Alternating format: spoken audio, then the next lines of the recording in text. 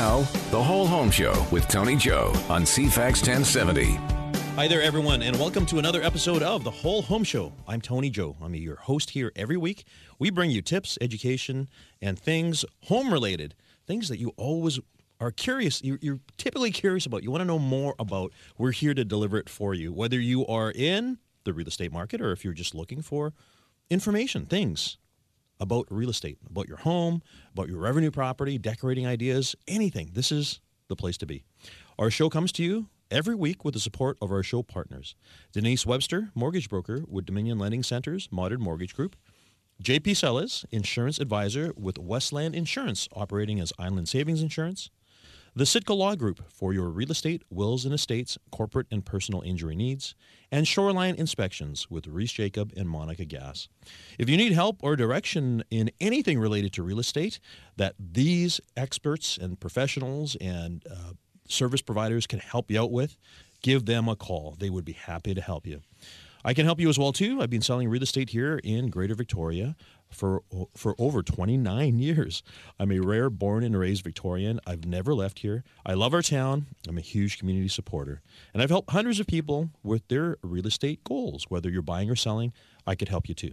You can find the contact information for myself and the rest of the Whole Home Show team on our website, cfax1070.com. Look under shows. There you'll find us, The Whole Home Show with me, Tony Joe, and all of their information is there. Give them a call. It is March, and one of the things you need to know about as a homeowner is the British Columbia Speculation and Vacancy Tax. This, along with a number of other measures, has been added by our provincial government with a hope to help affordability and to stop the escalation of prices, especially in key areas. Those would be Vancouver, Fraser Valley, Nanaimo, Kelowna, and, of course, Greater Victoria. So our discussion today is on the speculation and vacancy tax, along with the British Columbia foreign buyers tax. We'll be observing what happens in British Columbia here, real estate-wise, from the eyes of a non-Canadian buyer or an occupant, including what a non-resident needs to do to get, for instance, a mortgage in order to buy a property. Why are we doing this? It's so you can understand what a non-Canadian needs to know about owning here in British Columbia, specifically in Victoria. Here's a spoiler for you, by the way. It's not easy. There's a lot of hurdles to jump over, but we're going to cover them today. So our guests today are show sponsors, Gurpreet Randhawa with the Sitka Law Group, and also Denise Webster, our mortgage broker. We always start with our weekly listener question, and if you have a story to tell us that you'd like to cover on our show here, give us a call. Our number is 250-414-6540. That's 250-414-6540, or find us online, cfax1070.com, and we'll discuss it on air. Now, what's happening out there in the marketplace? As both Denise and Gurpreet will tell you, things are busy right now. Spring came early in Victoria, and actually in several other marketplaces as well too, as we found out. And of course, we're seeing multiple offers come up again. Multiple offers, bidding wars. This is where more than one buyer wants to buy a house that a seller is offering for sale. This is a great situation for any seller. Every seller wants a bidding war. It means that they're going to get a strong price. It means that they're going to get cleaner offers. And it also means that it's probably going to sell a lot quicker than it would, for instance, in a normal or balanced market.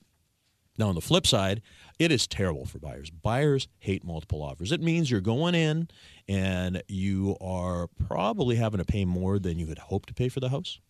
And also, too, you may not have the benefit of all the conditions that you may have wanted to put in there. For instance, subject to the sale of your home. But the other thing, too, as a buyer is it means there is a chance that you won't get the house. If this is your dream home and you really want it and need it, you've got to go in strong, because if you don't, somebody else is going to get it. But a question that has come up, and has come up more than once recently, is as a seller, when you're a seller and you're looking at offers and you have multiple offers, why wouldn't I accept the highest offer even if it has conditions? All right, so I bumped into one of these just last week. We had 7 offers on a house close to the Hillside Mall. There was a spread in prices. Now, I should say right now, all of the offers came in over list price. That's kind of telling, by the way, because that's not true in every marketplace. When there's a transition, sometimes we see buyers even come in below list price, which strategically is not very helpful. But in any event, this situation, this case here in the property close to Hillside Mall, there was a spread. There was a range of $20,000 from the lowest to the highest.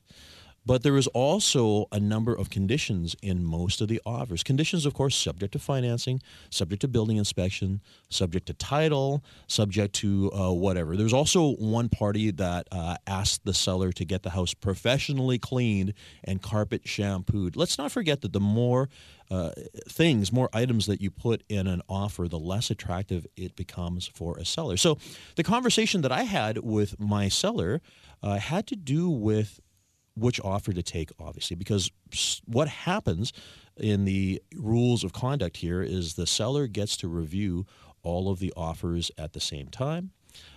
We set a deadline. So, for instance, the property went up on the market on Thursday, and because of the activity that we had, the seller instructed me to hold off offers until the following Wednesday. Now, why did we do that? We did that because we wanted to enable every interested party to conduct their due diligence first. And this meant if they're getting bank financing, getting an appraisal done, getting a building inspection done if they wanted to. So people had Friday, Saturday, maybe Sunday, Monday and Tuesday and Wednesday in order to conduct all of those things. And as a result, one of the parties came in with no conditions at all. They had a bank appraisal done because they were still getting financing, but it was not conditional financing. They also had a building inspection done. They did all of their due diligence. They weren't the highest priced offer, though. There was one offer that was more money, but it's the one that had all the conditions on it. And basically the seller said to me, it was a family, by the way, because it's a power of attorney sale. The family in our conference call said, what is the risk of going with the highest offer? And I had to explain to them, the risk is that one or any of the conditions that the buyer had may not be able to be satisfied, and as a result, that sale might fall apart and collapse. To which one of the daughters said, well, if that happens, can't we go back to the other parties or go back to that one offer that was unconditional and get them back to the table? And that would be an ideal situation. But in my experience, having seen this many times over the years, this is what happens.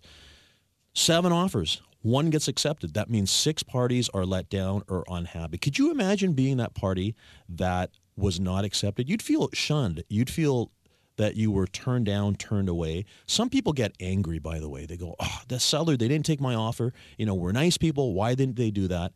Could you imagine if you were that party and you get a call back a week later and your agent says, oh, that sale didn't come together. Do you want to come back? Well, a couple things can happen. First of all, maybe you found another house in that week. Happens. This is highly possible.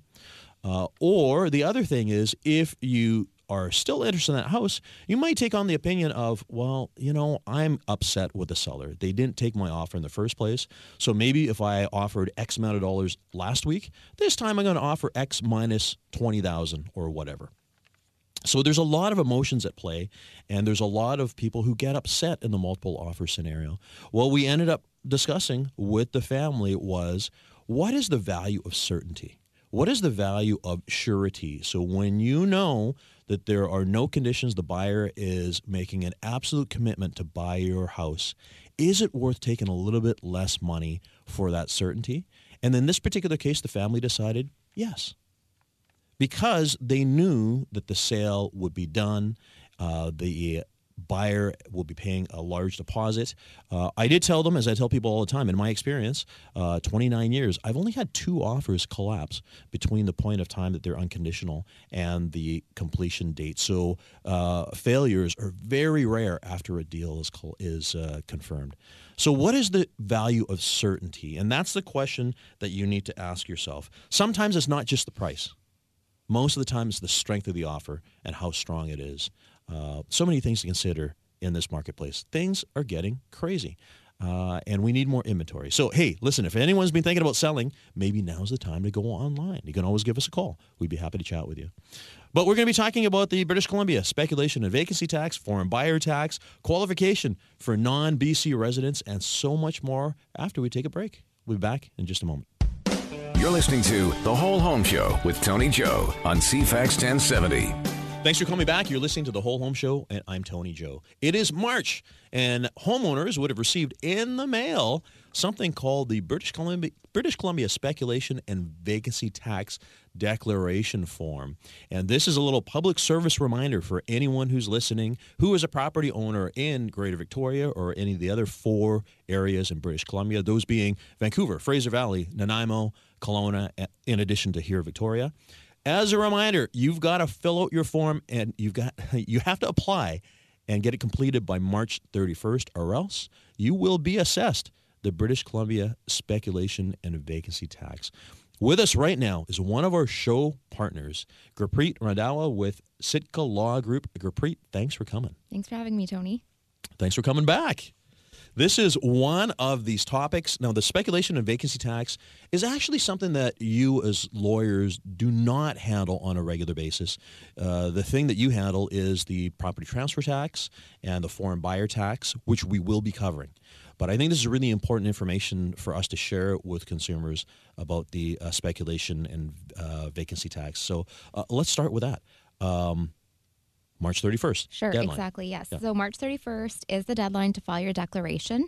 Every property owner in BC must file the declaration. So even if it's a husband and wife who own a property together, each of them is going to receive the declaration, and each of them needs to file it. Mm-hmm. So the tax this year is 2% for foreign owners and satellite families, and we'll get to what that is shortly. Okay.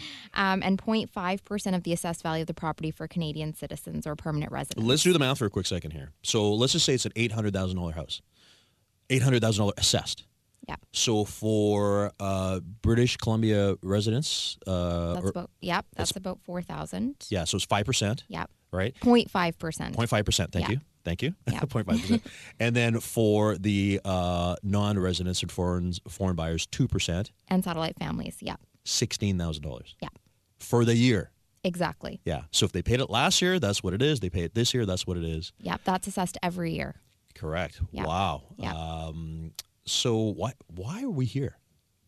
I mean, I think there's various reasons. We hear about how we're trying to create more affordable housing, and this is one of the initiatives that is being used to be able to do that. They're looking at who's primarily claiming their income outside of Canada and assessing those individuals with this tax. So I think the main objectives are really affordable housing. Yeah. That's what we hear.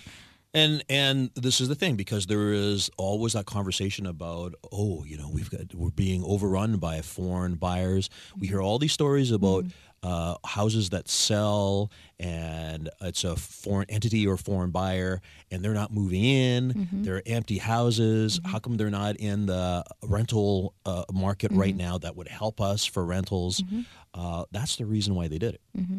Yeah. Now, on the other hand, we talk about affordability. This is where I get up on that soapbox just for a moment here. We look at the stats, by the way. So for February, our average sale price and our median sale prices have not gone down. If anything, they're stronger right now. I just talked about multiple offers. There remains high demand in Greater Victoria and in so many areas, not just in British Columbia, in Canada as well. It just makes you wonder if this stuff is really working. I mean, obviously, the government collected the taxes. We know that there was a lot of money collected. I hope it goes to the right place. Yep, we hope. Yeah. And do remember there are several exemptions. Yeah. So even though this tax is in place, you likely do qualify for an exemption. There are several. So the main one is the principal residence exemption. Because the thing is, everyone falls under this. But we are exempt, like the three of us, for instance, because we own real estate and we are principal residents, right? Exactly. Okay. So even if you are a foreign national, you might still qualify for a credit or an exemption, depending on the use. So they're really looking at the use of the property at the time, as of December 31st of each year. So you'll receive the declaration in March. They're going to look at your use of the property during the previous year. And if you don't qualify for an exemption, it's due in July. But do look at all the exemptions available. As I mentioned, the main one is the principal residence exemption. Yeah. There's also an exemption for revenue properties. So if you are renting out property and you're not a member of a satellite family, that's a family who's essentially claiming the majority of their income outside of Canada. So that would be, for instance, if father works overseas Yep. and earns their income overseas and then has their child go into UVic or something like that. Yep. Or, okay. Exactly. That's a satellite family. That's a satellite family. They may still qualify for an exemption, but if you are earning the majority of your income outside of Canada, you may not be eligible. Yeah. Yep, depending on the tenant. So if, for example, you have a tenant who is a principal residence and the property is their principal or they're a Canadian citizen or permanent resident, you might still qualify. So they're really looking at your income where it's earned as a property owner Yeah. and the tenant situation as well in determining whether or not you qualify for that exemption. So the other thing, too, is if the property is rented out for 6 months, right? Yes, exactly. Okay. Yeah. So it's a minimum period of 6 months out of the year. Yeah, because really the intent is they wanted to drive anyone who had an empty house to actually put it on the rental market, which obviously is a good thing. Yep, exactly. Yeah. Yeah. Yeah. All right. How about, does it come up about things like short-term vacation rentals and stuff like that? Yeah. So short-term vacation rentals you may still qualify as long as the total period that the property is being occupied is at least 6 months. Yeah. Yeah. So you can have, various periods, short-term periods, as long as the total 6 months. But you also want to look at, any restrictions within the property. So if you're in a strata, that doesn't allow Bylaws. short-term rentals, and you have no choice. Yeah, and then zoning. Exactly. And then there's also taxation issues. Exactly. With revenue and stuff like that. So that's a complicated one. Yeah, that's a complicated one as well. I always suggest anytime you are looking at, purchasing a property and you might be on the hook for speculation tax, is get some advice before putting in your offer. We talked a little bit about competitive offers and trying to do as much due diligence as you can before you put in your offer. So do look into whether or not you'd be on the hook for speculation tax or foreign buyer tax, which we're going to talk about as well. Ideally, these are things that you should figure out well in advance of even writing an offer. Exactly. Yeah. Yeah. So they can call someone like you at Sitka Law Absolutely. Group. Yeah. Exactly. All right. Yeah. So the speculation tax, it's a form. It's a pretty easy process because now you need the piece of mail because it has a code on it. And then you go online and you complete it. It takes like 2 minutes. Exactly. And remember, you have to complete that every year. Yeah. Yeah. So it's Just not, because we did it last year Yeah. doesn't mean you're fine. Exactly. And something you mentioned before as well is whether or not that's a tax that we deal with as lawyers when we're dealing with the closing of a transaction. And this is one tax this is a tax that we're not adjusting for. It, unlike property tax, which follows the property, the speculation tax is personal. Yeah. So it follows the individual. So even though it's something you want to look into, we as lawyers are not adjusting for it at the time of completion. Got it. Okay, let's shift gears a little bit now and talk about the property transfer tax because everyone knows BC's had a property transfer tax for years. This is a surprise to Albertans, for instance, when they come over because they don't have one. I call it a lifestyle tax you pay to live here. Oh, lifestyle tax is true. As a quick reminder, it's 1% in the first 200,000, 2% on the balance, and then over 3 million, it's Over 2 million? Oh, yeah. It jumps, and then over 3 million, it jumps again. all right. Yeah. Well, we'll remind listeners to look it up online because it's a complicated formula. But that is something that you collect on closing. Exactly. So every time you purchase property in BC, you are required to pay property transfer tax. As you mentioned, it's 1% of the first 100,000, 2% of the balance. So if you're looking at a property that with a purchase price of 500,000, that's 8,000 Yep. in property transfer tax. We collect it at the time of completion, so it forms a part of your down payment. You must have that money available at the time of completion. Yeah. There are, again, various exemptions available, which you should get some advice on. There's the first-time home buyer exemption, newly built home exemption. But if you don't qualify, it is a tax that's due at completion. Yeah. Okay. Now, the foreign buyer tax is a whole additional thing. So in addition to this property transfer tax, for someone, again, who is a non-resident, a foreign entity, how much is that? That's 20%. In 20. In the CRD, it's 20% of the purchase price in addition to property transfer tax. So use that $500,000 example again. It's $8,000 in property transfer tax plus $100,000. Yeah. And the additional property transfer tax. Yeah, and that's money. So they write a check for that and they never get it back. Exactly. Okay. Yeah. Well, we're going to do the math on that in a moment. But we do need to take a quick break here. We're talking about property transfer tax, speculation and vacancy tax, all these fun things here in British Columbia with Gurpreet Randhawa from the Sitka Law Group. We'll be back in just a moment and we'll pick up this conversation. Now, The Whole Home Show with Tony Joe on CFAX 1070. Thanks for coming back. You're listening to The Whole Home Show, and I'm Tony Joe. Our show comes to you every week with the support of our show partners, Denise Webster, mortgage broker with Dominion Lending Center's Modern Mortgage Group, JP Selez, insurance advisor with Westland Insurance, operating as Island Savings Insurance, the Sitka Law Group for your real estate, wills and estates, corporate and personal injury needs, and Shoreline Inspections with Reese Jacob and Monica Gass. If you need help or direction in your real estate transaction, give any of the Whole Home Show team members a call. They would love to hear from you. You can find their contact information by visiting cfax1070.com. Look under shows where you'll find the Whole Home Show, and all of their contact information along with mine is there. We'd be happy to help you out. We're having a conversation today about starting with the British Columbia speculation and vacancy tax. We've shifted on to the British Columbia foreign buyer tax. Having a conversation with Gurpreet Randhawa, who is a partner and a lawyer with the Sitka Law Group. Again, thanks for coming back, Gurpreet. Thanks for having me, Tony.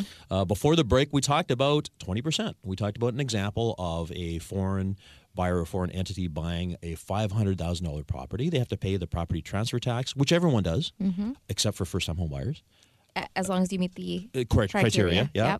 Yep. Which is a long list, by the way. People need to look that up. Yep. So on $500,000, there's an $8,000 property transfer tax and 20%, which is $100,000. So they have to come to the table with $108,000 in taxes just to purchase their, and that's not $500,000. You don't get a lot for $500,000 today. Yep. It's hard to find that as it is. So yeah. Now, I'm sure people are trying to avoid this. And this is a problem because the government, there are anti-avoidance rules, right? Absolutely. Yeah. Yep. So there are penalties in place. Common question I get from a lot of clients is, what if the foreign buyer registers as to a 1% whole owner of the property and the Canadian citizen or permanent resident registers 99%? Very common question. Do know that these applications, which involve foreign buyers, are being audited by the Property Transfer Tax Department. They are looking at the true substance of the ownership. So who's actually contributing towards the acquisition of that property, who's making ongoing payments. And if you're only registering 99 and 1% to try to minimize the tax, that is considered tax evasion. There are penalties. So do be aware that that's not an easy way. Yeah, don't go there. So you really have to ensure that the substance of the relationship and true ownership is reflected in how you're registered on title. Yeah, we should remind people too, this is not unique to British Columbia. There have been foreign buyer taxes in many marketplaces like Sydney, Australia, Hong Kong, a lot Ontario. of other. Yeah. Oh, that's right. Ontario also still has the 15% foreign buyer tax. So it is not new, but it is there. And even just recently, I had somebody ask, their son is in Germany and he wants to buy a property in Victoria. And I had to explain this to them because the 20% tax is a biggie. It is. It's substantial. Yeah. Yep. Oh, my goodness. Because you guys are a busy real estate firm. Like, how many foreign buyers are you seeing? Not many. Even before the tax, we weren't seeing that many just within our office. And after the tax, the numbers haven't really changed. So the people that are already investing in the market aren't really, in my experience, impacted. No. Yeah. No. I mean, we hear stories about people with the money, they will pay the tax. But absolutely, even us on the street, like we're dealing with people, we don't see a lot of this. I mean, it's a reminder, most everyone who buys in Greater Victoria is from Greater Victoria, like buying within Greater Victoria. The figures were something like close to 80%, right?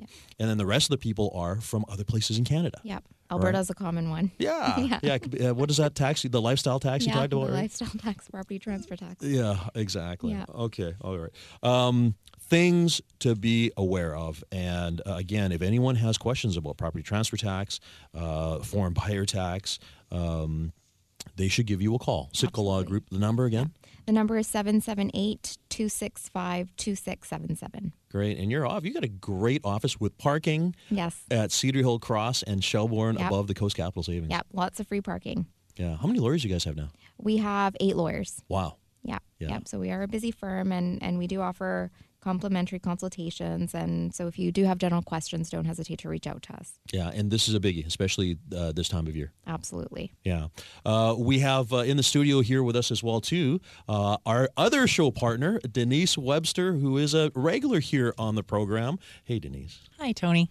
We're talking, of course, about people who are non-Canadians and wanting to buy real estate. So we just had a conversation with Gurpreet about the fact that there's this tax people need to be aware of. Now, foreign or non-Canadians, if they want to buy real estate in Victoria, their mortgage process is quite different than other people, so. right? Yep. Okay, so let's start with that. What does somebody need to know? Like, for instance, this son in Germany that I just mentioned, he wants to buy in Victoria. Aside from this tax that he's going to have to pay, how is he going to qualify for a mortgage? There are still, we're still using traditional qualifying values of debt servicing, we call it, and they will look at the foreign income. But the biggest difference is the down payment required. So when you start talking about that foreign tax and the property transfer tax, what you're also missing is that they're also going to be required to have about 35% down payment. As opposed to anyone else who can buy with as little as 5% down, 5%, right? So Okay. if their income is not coming from Canada, it's a foreign income, then they're looking at having 35% down. We have a couple of lenders that will look at U.S. income and do a 20% down requirement. But for the most part, if all the income is outside of Canada, they will need a 35% down payment minimum. So when somebody comes in, they have the 35% down payment to qualify for this. What's the process that the bank goes through to verify their income offshore overseas? Well, the income has to get its way to Canada as well. It has to be in Canada at least 30 days before the completion down of the payment purchase. money. Yeah. Yeah. So then we also have to verify where did it originate from, and we will look at the bank source, where it's coming from. And they can be looking up to 90 days history to make sure, same thing, that there's no large lump sum deposits that can't be explained. So if there was a sale of a property that this lump sum of money came from, then they're going to want to see those sale documents of even the foreign property that was sold. Yeah. So it will Like trace a property back. in Belize or something or so it can whatever. trigger quite a bit of Wow. paperwork. Yeah. Okay. And really key is sometimes it's hard to get a large lumps of money into Canada, and you can't do it quickly. Yeah. So It's not like you can just e-transfer. exactly. Yeah. So that requirement of making sure that all the funds necessary for the purchase are in Canada 30 days prior to the sale is really, really important.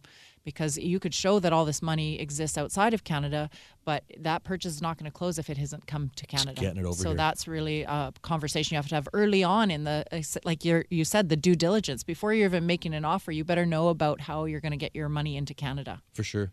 There used to be something in the older days. What did they call it now? Undeclared. Like if you had enough down payment money as a non-Canadian, they didn't even ask questions about your income and all That does still exist. Really? Yeah, but they're really going to dive into your assets, your liquid assets. So I know there's banks that will accept that 35% down payment, not do any income qualifying, but then they need to see that you have at least 12 months principal, interest, and property tax payments in liquid cash available in another account. Interesting. Which surprises me because that's the first year of your 5-year term. But Yep. that's one of the qualifications for some lenders, that they want to see that you've got those cash payments. They're also making common sense out of it and saying, okay, you don't have traditional income, but we can see there is a source of income. And they may have looked at bank statements showing deposits of their income. But yet we can't traditionally qualify their income, so they take that next step to see if they've got some liquid assets for the next year that would pay the mortgage, and they waive that debt servicing. So the thing is, for the bank, the risk is lowered because of a substantial down payment equity in the property. Yeah. But on the other hand, though, too, it is risky for them because if it's a foreign buyer with foreign income, there's no way to. How do you go after these people? Yeah, these well, days? they're not going to call a job letter and a pay stub, maybe, Yes, right? They're yeah. not going to verify that. I mean, I think really the risk assessment is that they've put enough equity down payment, so if it did go into default and into foreclosure, they know they are going to be able, and they've also really vetted the property. Yeah. So it's a very marketable property they've purchased. So those two combinations, if you bought quite a unique original property and it was foreign buyer, those two might not go together further because they're also going to put a lot of weight into that property themselves. Again, coming from a risk assessment, if you went into default, into foreclosure, how quickly could they sell this property in foreclosure? Yeah. Well, the scary thing that I just got off of you before we go to a break here is the reminder that you need a 35% down payment, and there's the property transfer tax, and there's the foreign buyer tax. So somebody's really coming to the table with like 60% in cash. Correct. In order to buy something, right? Yeah. And I think you even said that, Tony, sometimes, we're not seeing a lot of this, but I think it's the initial conversation that they are actually being surprised. Oh, wait a minute. Okay, no, that is much more than I thought we needed. And they stop right there, the process. All right, well, I'll hold that thought because we need to take another break here. When we come back, we're going to be picking up this conversation with Gurpreet and with Denise about what overseas buyers need to do to buy real estate here. Back in a moment. This is The Whole Home Show with Tony Joe on CFAX 1070. Thanks for coming back. You're listening to The Whole Home Show, and I'm Tony Joe. We're talking today about what non-residents, non-Canadians do to buy real estate here, not only in Canada, but in Victoria specifically. Talking about things like the speculation and vacancy tax, also the foreign buyer tax, and what is required to get a mortgage if you're not claiming your income and revenue from within the country here. We have in the studio with us our show partners. We have from the Sitka Law Group, Gurpreet Randhawa, and also Denise Webster from Dominion Lending Center's Modern Mortgage Group. Man, you guys are always great sources of information. And before we even begin this last segment today, I want to remind all our listeners, you have a question about legal stuff, give Gurpreet a call. And your number at the Sitka Law Group, Gurpreet? Is 778-265-2677. And for Denise? Call me on my cell, 250-889-4743. All right, so before the break, we left with we had a cliffhanger talking about a foreign buyer needs the 35% to qualify for the mortgage down payment, plus property transfer tax, which is based on the sale price, and 20% foreign buyer tax. So if anyone from out of the country wants to buy here, they got to come with 55-60% liquid cash down payment in order to buy. We've already established as well, too, Gurpreet mentioned, even you, Denise, as well, and me, the three of us, we actually are not seeing a lot of foreign interest, but we didn't really before the stuff came in anyways. Yeah, correct. Right? Exactly. Yeah, maybe more in Vancouver. Mm-hmm. Not a lot here. We're not being overrun by foreign buyers. No. Not in my experience. Yeah. Yeah, and I allegedly do a lot with foreign buyers, and still, it's not like my business is any more than 5%. Yeah. So, anyways, that's a whole other story. There's another program, though, Denise, the New to Canada program, right? Yeah, I thought we should definitely touch on that because this is for our non-permanent residents, our permanent residents, or work visa. So these are people that have been in Canada less than 5 years. So they are going to be looking to see when did they start to work in Canada or when did they get their permanent residency. And this is the program that a lot of people are aware of where you can purchase a home with 5% down. Okay. As little as 5%. Yeah. And so sorry, again, this is a permanent or non-permanent resident okay. or somebody with a work visa, but they have to have been in Canada less than 5 years. So really what this product is provided by our mortgage lenders is somebody that doesn't have strong Canadian credit yet. That's where we're making the exception because they're still income qualifying. They are working in Canada, but they just haven't had enough time to build a good credit history yet. Yeah. Because even when they did get here and they started work, they may not have been able to obtain credit right away. Yep. So that's really what the niche product is that we're making exceptions because they don't have credit. Okay, and the main thing is these are people that are deriving their income from within the country. Correct. Within Canada. But it's still important to know that it's pretty typical to everybody else in Canada qualifying, but we are able to make those exceptions for their credit. So they are providing a letter from their landlord and proof of their rent payments, or they're providing their maybe their car insurance that they've paid on time for 1 year, or their cell phone. It's alternative credit to a TransUnion or an Equifax report. I did not know about that. Interesting. So people that come here to work on a work visa or whatever. Yeah. All right. Yeah, and I guess the other really important thing to know is that minimum 5% down payment must come from their own sources. They have to have saved that 5%. If they did want to put 10% down, that other 5 could be from a gifted source from a family member. Yeah. But yes, it's really important that they've saved 5% themselves as well. Good to know. Good to know.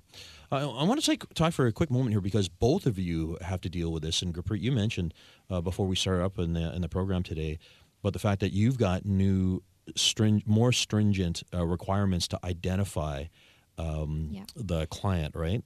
Exactly. To identify the client and also to inquire as to the source of funds. Yes. So this is very new to us. The Law Society recently introduced a new rule requiring lawyers to now essentially inquire as to the source of funds. Where'd the money come from? Exactly, for a down payment. Yeah. This is a money laundering. Yep, and I believe it's an anti-money laundering initiative to inquire. Not only are you being asked these questions when you're meeting with Denise, for example, or wire transferring funds to your Canadian bank, but now when you see your lawyer or notary, you're going to be asked that question as well. And remember, your lawyer is also representing your lender. Okay, if you're obtaining a mortgage for your purchase, so you have to ensure that you're being truthful throughout that whole process, because anything that's disclosed to me, I must disclose to the lender. Yeah. So in other words, if somebody says, "Oh, I don't want anyone to know, but I got this duffel bag full of cash," right? I don't really see that, but if, for example, they were gifted a huge sum and they tell me they're going to repay it, that's borrowed money, and most lenders don't want your down payment to be borrowed funds. Yes. Yeah. That's one of the requirements. Of very important. Mortgage, right? Very important. Yeah. Yeah. Okay. So this is new because you guys have. I know that this is an area that Denise in the mortgage realm you've had to verify. Always, yeah. Right? So this is new in the law side. Yeah, exactly. And a lot of brokers aren't aware that we're now asking the question as well. So it's definitely something to be mindful of. We are going to be inquiring as to the source of funds, and anything you disclose to your lawyer is going to be disclosed to your lender. Yeah. So imagine if we had conflicting information. Yeah. So exactly that scenario where I've been provided with a gift letter from an immediate family member, and we've disclosed to the lender that 5% of that down payment did come from an immediate family member with no repayment necessary. And then they get to the lawyer and they say, "Oh yeah, you know what? We'll probably start making some payments to mom and dad. We would like to pay them back." Yeah. That's conflicting information to the lender. Yes. Everything is above board and on the level nowadays because, Denise, you and I did a show some time ago talking about, the way things used to be done. And Yes. I remember years ago where, a buyer would say, "Oh, my mortgage person said, let's just write this letter." And it's, you can't do that nowadays. Oh yeah, you could just declare how much income you were making. Yeah. In the good old days. Without checking, right? Yeah. Or whatever. Yeah. It's before my time. Okay. But even still, you see, because when we're dealing with a client, we must identify them through FinTrack. We need to. It's for the Proceeds of Crime, Money Laundering, and Terrorist Financing Act, right? Yeah. So we need to That's identify your ID, them. right? Denise, you need to identify them too, right? Yes. And then Gurpreet, you need to. So someone's getting identified. They're given their identification like a whole bunch of times in a real estate transaction. But this is a great conversation to have because some borrowers can be really defensive and feel like you're invading their privacy. So to recognize that all three of us are looking at some of the same requirements is really, I think, important to get out there as understanding. And for me, on the down payment, I'm always very, very clear really early on in the process that what we're looking at is a 90-day bank account history of where any source of the funds are coming from. So if you've got 4 different bank accounts, you're going to be printing a lot of paper. Yeah. Right? You're going to provide a lot of bank statements. And gosh forbid you started to move your money and thinking it was a good idea to get it all into one account. So that's another conversation I have to have early on. Don't move your money yet because I know you want to pull your RSPs and I know you want them in your checking account and I know you want to pull your tax-free savings and put it in your checking. But let's just go and deal with these 4 accounts separately before you start moving it. Because now if you just provided me a statement with all these lump sum payments, I'm still going back 90 days on all the accounts that it came from. Yeah. So I've used a great example in the past, and it was one file I'll never, ever forget. And we had over 150 pages for the down payment. And it really was sources. Funds were moving here and there. It was completely legit, but it just triggered so much paper because of moving the deposits around. We all have that one file that we never don't forget. Right? Yeah. Yeah, but very, very interesting because, we started identifying consumers in 2008. I remember because I was the president of the real estate board at the time. And we were the first ones because even the legal profession didn't have to in a real estate transaction back then. But I guess, again, it's just the government's way of making – because money laundering is a big topic. Yeah. right? It's a big topic.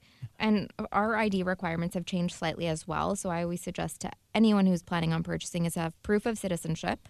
So have your passport, PR card, ready for your appointment with your lawyer, or other driver's license if you don't have those readily available. But they do have to confirm your citizenship and proof of social insurance number. Yeah. So do have your SIN card handy. And I know they aren't even issuing SIN cards anymore. So your latest tax assessment or something with your SIN number on it. Yeah. And this is really important too, because if the broker hasn't had that conversation about ID and they show up at the lawyer 1 week before completion and they actually don't have any Canadian identification, Store everything. on that new to Canada, that can collapse the purchase. Yeah. They're running around trying to get a driver's license with a week before. Well, so the first thing is it's a reminder about how complicated this process is and how important it is that any buyer, local resident or not, has the expertise of people like you guys, right? Like us in the real estate world, a mortgage professional, a lawyer to go through all this, because it's a complicated process. It is a complicated process, and there's so many parties involved, which can be very overwhelming for a buyer. There's the realtor, the mortgage broker, the lawyer.